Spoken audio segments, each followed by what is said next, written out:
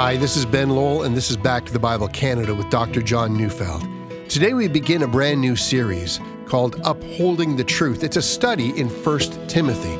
So today let's turn in our Bibles to 1 Timothy chapter 1, verses 1 to 2, as we join Dr. Neufeld now.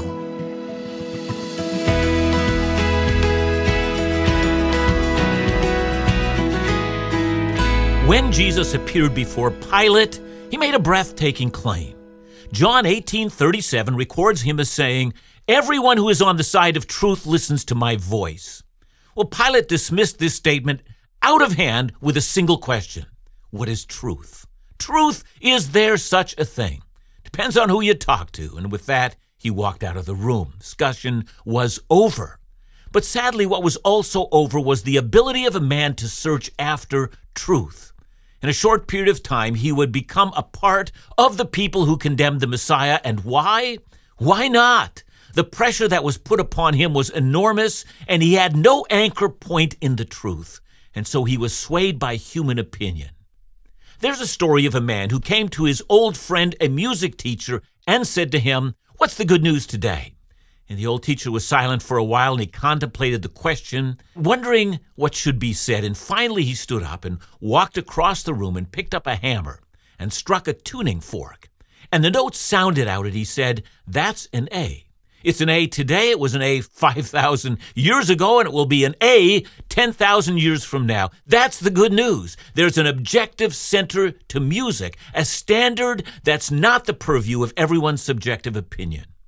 The old teacher went on to explain himself. He said, the soprano upstairs sings off-key. The tenor across the hall comes out flat on the high notes, and the piano downstairs desperately needs to be tuned. And with that, he struck the note again, and he said, "But that, my friend, is an A, and that's the good news for today." And what he was saying was simply this. There's a standard. Everybody may be off. Indeed, everybody may prefer to stay off-key, but the standard remains, and that's the good news. In the end of the day, when all the singers have sung and all the musicians have played, not one of them will judge the tuning fork. Indeed, the tuning fork will judge them. The standard remains. I want to say something about truth. In fact, I want to answer Pilate's sarcastic question. Pilate, I'll tell you what truth is. Truth is that which never needs updating. It never changes. It never morphs. It never needs adjusting. You may learn more about the truth, or you may choose to ignore the truth, but the truth remains. When you encounter the truth, it's true every time, in every time period of history, in every culture, in every language, and continues to remain the same regardless of who likes it or who hates it, who misuses it, or who votes for it or against it. It may be ignored, subverted, and may suffer human perversion, but in the end, it wins out. Just like the tuning fork, it's the standard. Truth will always judge men. Men will not judge the truth. When Alexander Solzhenitsyn was awarded the Nobel Prize in Literature for his work of exposing the Soviet Holocaust, and remember, the Soviets had banned his literature at home, and they expelled him from the Soviet Writers' Union, and yet they had not succeeded in silencing his voice. And then came the day when he accepted his award, the Nobel Prize in Literature. He concluded his acceptance speech in Stockholm by quoting a Russian proverb. He said, "One word of truth outweighs the whole world." Since God is truth, we could also add one word from God outweighs the whole world. We may subvert a generation or even many generations, but in the end, the word of truth, the word of God, will stand. Everything else will have fallen, but not this. I'm introducing a new sermon series today. For the next 3 weeks, I'm going to be taking us through the first 3 chapters of the book of 1 Timothy. I will at a future time deal with the last 3 chapters, but the first 3 chapters of the book are a detailed description of how to choose leaders, gospel-centered leaders who love Jesus, love his gospel, and are centered on the truth. The last 3 chapters are about the wider church and how the church should be shaped by the gospel and by the truth. I'll get into the details of that book later, but for now, let's learn a little about what gave rise to the book of 1 Timothy. I'm going to start by saying something that should be obvious. 1 Timothy is a letter written by the Apostle Paul to a man named Timothy. So let's start there. Who was this man, Timothy? It was more than a decade before this book was written that Paul first met Timothy. So let's read about that encounter from Acts 16, 1-4. Paul came also to Derbe and to Lystra. A disciple was there named Timothy, the son of a Jewish woman who was a believer, but his father was a Greek. He was well spoken of by the brothers at Lystra and Iconium. Paul wanted Timothy to accompany him, and he took him and circumcised him because of the Jews who were in those places, for they all knew that his father was a Greek. And as they went on their way through the cities, they delivered to them for observance the decisions that had been reached by the apostles and elders who were in Jerusalem. Now, we've got to put all that into context. Paul has just embarked on his second missionary journey. The recent Council of Jerusalem has just made a historic decision that's going to affect the future of the Christian faith. The door is now wide open for the preaching of the gospel to the Gentiles, and on the basis of that decision, Paul asks Silas to join him, and they're going to revisit some of the newly formed Christian churches in Asia Minor. And then just after this encounter with Timothy came a vision from God that they go to Greece and into Europe. It will be a global Christian church, and Paul is looking for the right people to help him. And when he's introduced to Timothy, he knows this young man is just the kind of person that he's looking for. Over the course of several years, Timothy will serve as an invaluable aid to Paul. For instance, in Acts 17, when Paul is forced to leave Berea because of an angry crowd that's shown up from Thessalonica, it's Timothy who remains and teaches people what Paul would have taught them had he been there. Timothy also goes back to Thessalonica, and the church Paul formed there is helped by Timothy again to become an authentic Christian community. And that seems to have become Timothy's role.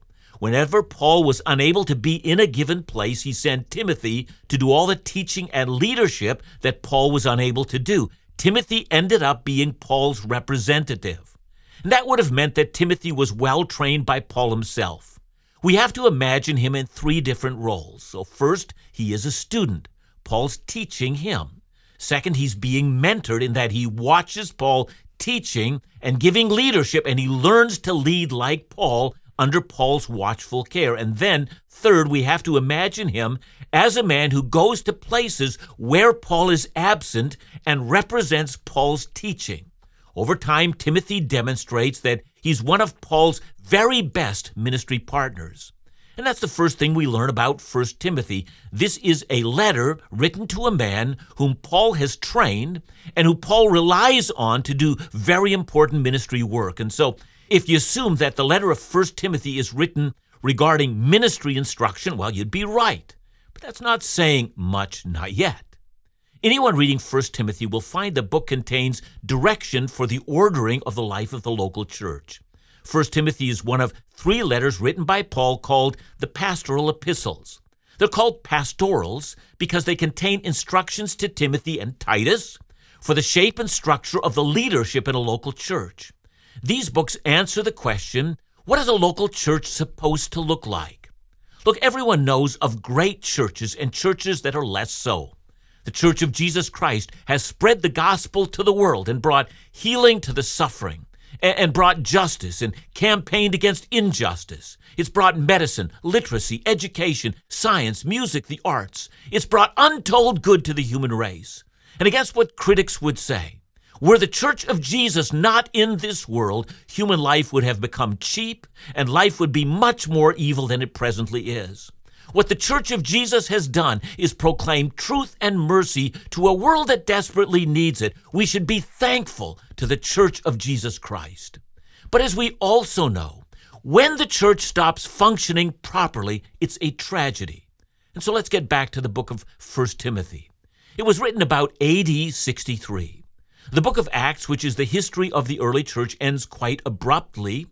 Paul is sitting in a prison in Rome. He's awaiting trial before Caesar's tribunal, a trial that's going to result in either his execution or his release from prison. And that's the end of the book of Acts.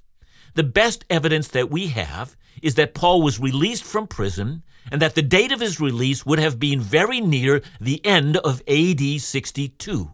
And then in AD 63, Paul now writes 1 Timothy. Allow me to get ahead of myself and read 1 Timothy 1 verse 3. Remember, Paul's writing Timothy, and he says, "As I urged you when I was going to Macedonia, remain at Ephesus so that you may charge certain persons not to teach any different doctrine." We'll get to Timothy's assignment later, that is to take on the false teachers. But Timothy must now do something very important in the city of Ephesus, which is in what we now know to be the nation of Turkey. That's where the adventure of this book begins. Timothy is called upon to fight, to fight for the truth.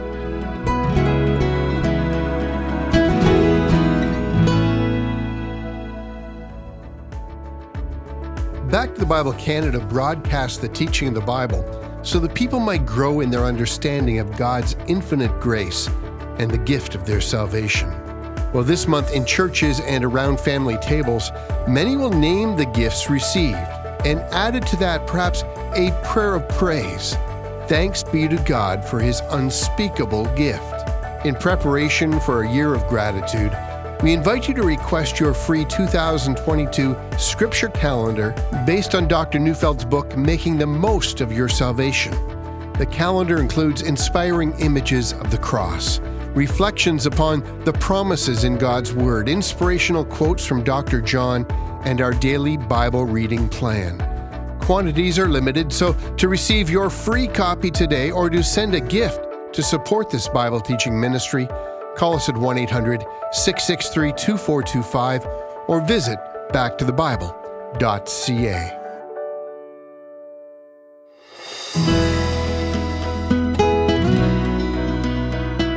1 Timothy contains directions for the local church. What is the mission of the church? How is the church to be governed? What's the task of leaders in the church? How should leadership be arranged? How should one handle potential conflicts regarding roles and gender? Who should be allowed into leadership? How should the church organize and handle false teachers who want to assume leadership? Who should decide what gets taught? How should the church direct its finances? What's the role of full-time paid pastors? Now look, these are the kinds of things that often bog a church down, leaving it struggling with the details and leading some members frustrated and angry and even dropping out.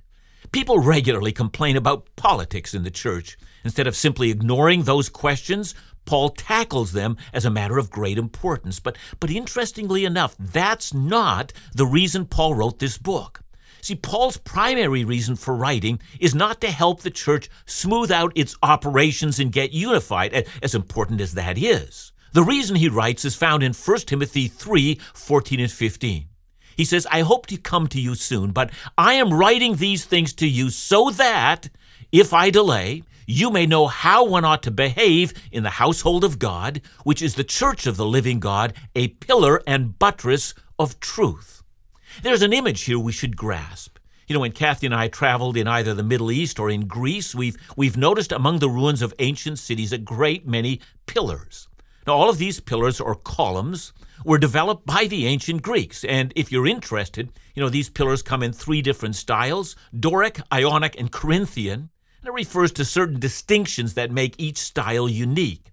And furthermore, the pillars are often quite beautiful, having various decorations at the top, and then some have smooth poles, some have grooves, some are actually shaped in such a way that they have the appearance of being straight, even while they're shaped, and whatever else, pillars have but a single function. They are the supporting structure that holds the building or the roof in place. Without the pillars, the roof comes crashing down. And that's what Paul's saying. Without the church, the pillar and buttress, truth comes crashing down. And I know that seems strange to many of us because we rightly say, look, the truth upholds the church, and it does. Any church that doesn't know the truth or learn the truth or grow in the truth and know how to apply the truth stops being a Christian church. And so, quite properly, the truth is what gave birth to the church. But that's not the point that Paul is making. He knows that it was the preaching of the truth that created the church, but then it's the role of the church to proclaim the truth. There's something unique about the role of the church.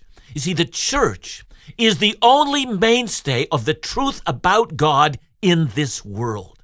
If you want to know the truth about God, our Creator, and the one before whom all of us must one day give an account, then don't go to our educational systems or our political structure or the media.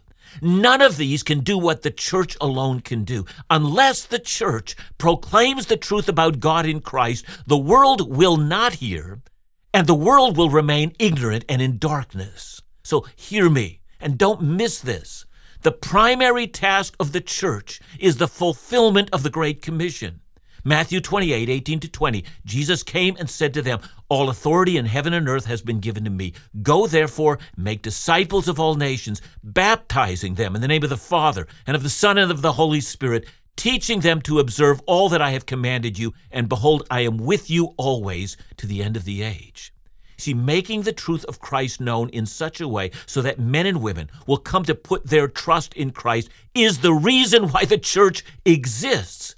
And I say this because there are those who argue that, the primary task of the church is feeding the poor or providing education and health care where needed or working for peace in the world. As laudable as those goals may be, these things are not the primary goal of the church. These things are an outgrowth of the goal of the church. The church is called upon to proclaim the truth of God in Christ and to defend the truth and to win people to the truth. We do this over a cry of lies and errors. We do this when truth is popular and when it's out of fashion. We do this when tempted to leave out portions of the truth or to make adjustments to the truth to suit the human taste or fancy. We are the pillars who hold up the truth. We alone bring the truth and the light of Christ crucified to a dark and ruined humanity that's filled with Satan's lies and filled with false ways to God and filled with open antagonism to God and filled with ignorance about God. But darkness and ignorance will not win the day, for the church will continue to hold the truth up high. As long as the pillars hold, the roof of truth will be seen for miles around. Now, go back to 1 Timothy 3:14 and 15. You see what Paul said? Since this is the task of the church, it's important that we know how to behave in the household of God. So why? So let's get practical for a moment. How many of us have heard of churches whose leadership squabbles have become greater than its declaration of truth to a dying world?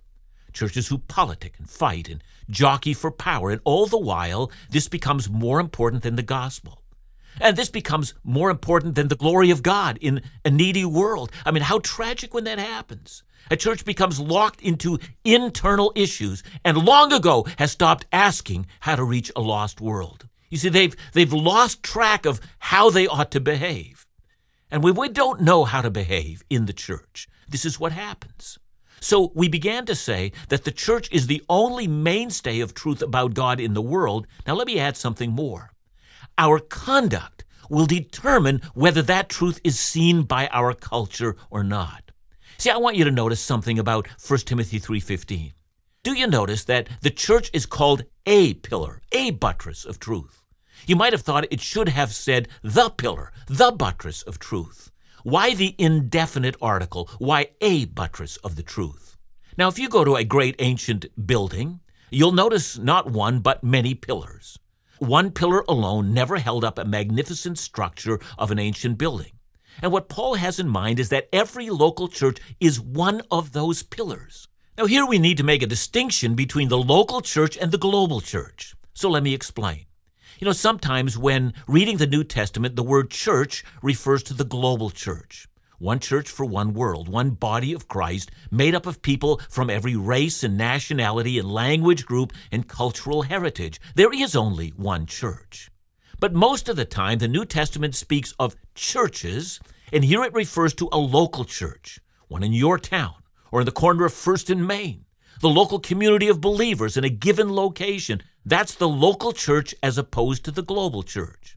1 Timothy is addressed not to the global, but to the local church. When Jesus says, I will build my church and the gates of hell will not prevail against it, he was speaking about the global church. The global church is indestructible, but not the local church. Many local churches have been destroyed. Many local churches have allowed their pillar to crumble. There are places all over the earth that once had a vibrant and growing church, but where today no church remains. I know there are many reasons for that, and sometimes it's because, Christians have succumbed to persecution. I could say many things about why that has happened. But sometimes, however, it's false teaching, left unchecked, so much so that the gospel has been forgotten. The pillar crumbles. The roof of the truth of the gospel, which the pillar was meant to hold high, comes crashing to the ground. Other times it's been unholy living. Sometimes it's complacency. And still other times it's the lack of clear-sighted leadership. But in all of those cases, a local church that was once vibrant and reaching people for Jesus has lost its power and is in decline and is sinking into irrelevancy. In time, such a church may soon be no more. Want examples on a large scale? Well, go to many of the great cathedrals in Europe and witness they're almost empty. All they are now are museum pieces of something that happened there many years ago. Want examples on a local level? There are all manner of local churches that once boasted a great and active and vibrant congregation that either through a church fight, change of leadership, change of pastor, or through simply the passing of the torch from one generation to the other, the pillar has eroded. The roof has started to sag, and the community at large no longer thinks that church has a great deal of relevance to them. See, the reason your local church exists is to proclaim the unchanging truth of God in Christ, reconciling himself to the world, to the community in which you live. And it's right there where the adventure of 1 Timothy begins. That's what we're going to learn. And that's why this book is essential for every single believer. Thanks so much, John. It dawns on me that this whole concept of truth is a difficult one in our culture. Many define truth as relative to their own circumstances, but how should the believer understand truth? You've said it well, Ben. Many define truth according to their own circumstance or their own perspective. But when we talk about perspective, we're not talking about truth. So we need to go back to a classic definition of truth. That is, truth stands independent of our perspective. And therefore, we're left with this wonderful, wonderful truth, if you will, that God has revealed truth, and our job is to submit. Thanks so much, John. And remember to join us again tomorrow as we continue our series, Upholding the Truth, right here on Back to the Bible Canada, Bible teaching you can trust.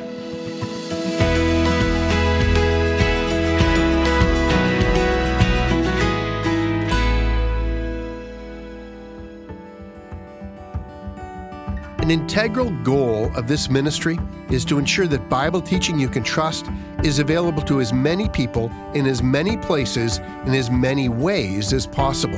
That's why we emphasize a diversity of unique Bible teaching and engagement resources, available through a variety of mediums: radio, online, free mobile applications, YouTube, just to name a few. Providing these resources ensures that anyone who desires to hear the gospel can do so at their convenience and at no cost. We're grateful for the incredible opportunity that's ours to share the gospel in your community across Canada and around the world. But this couldn't happen without like-minded friends, partners, and donors across the country. This Thanksgiving, we say thank you for blessing us, and in turn we pray that this ministry continues to bless all those searching to know Jesus better. For more information about Back to the Bible Canada, or to offer a gift of support, call us at 1-800-663-2425 or visit backtothebible.ca.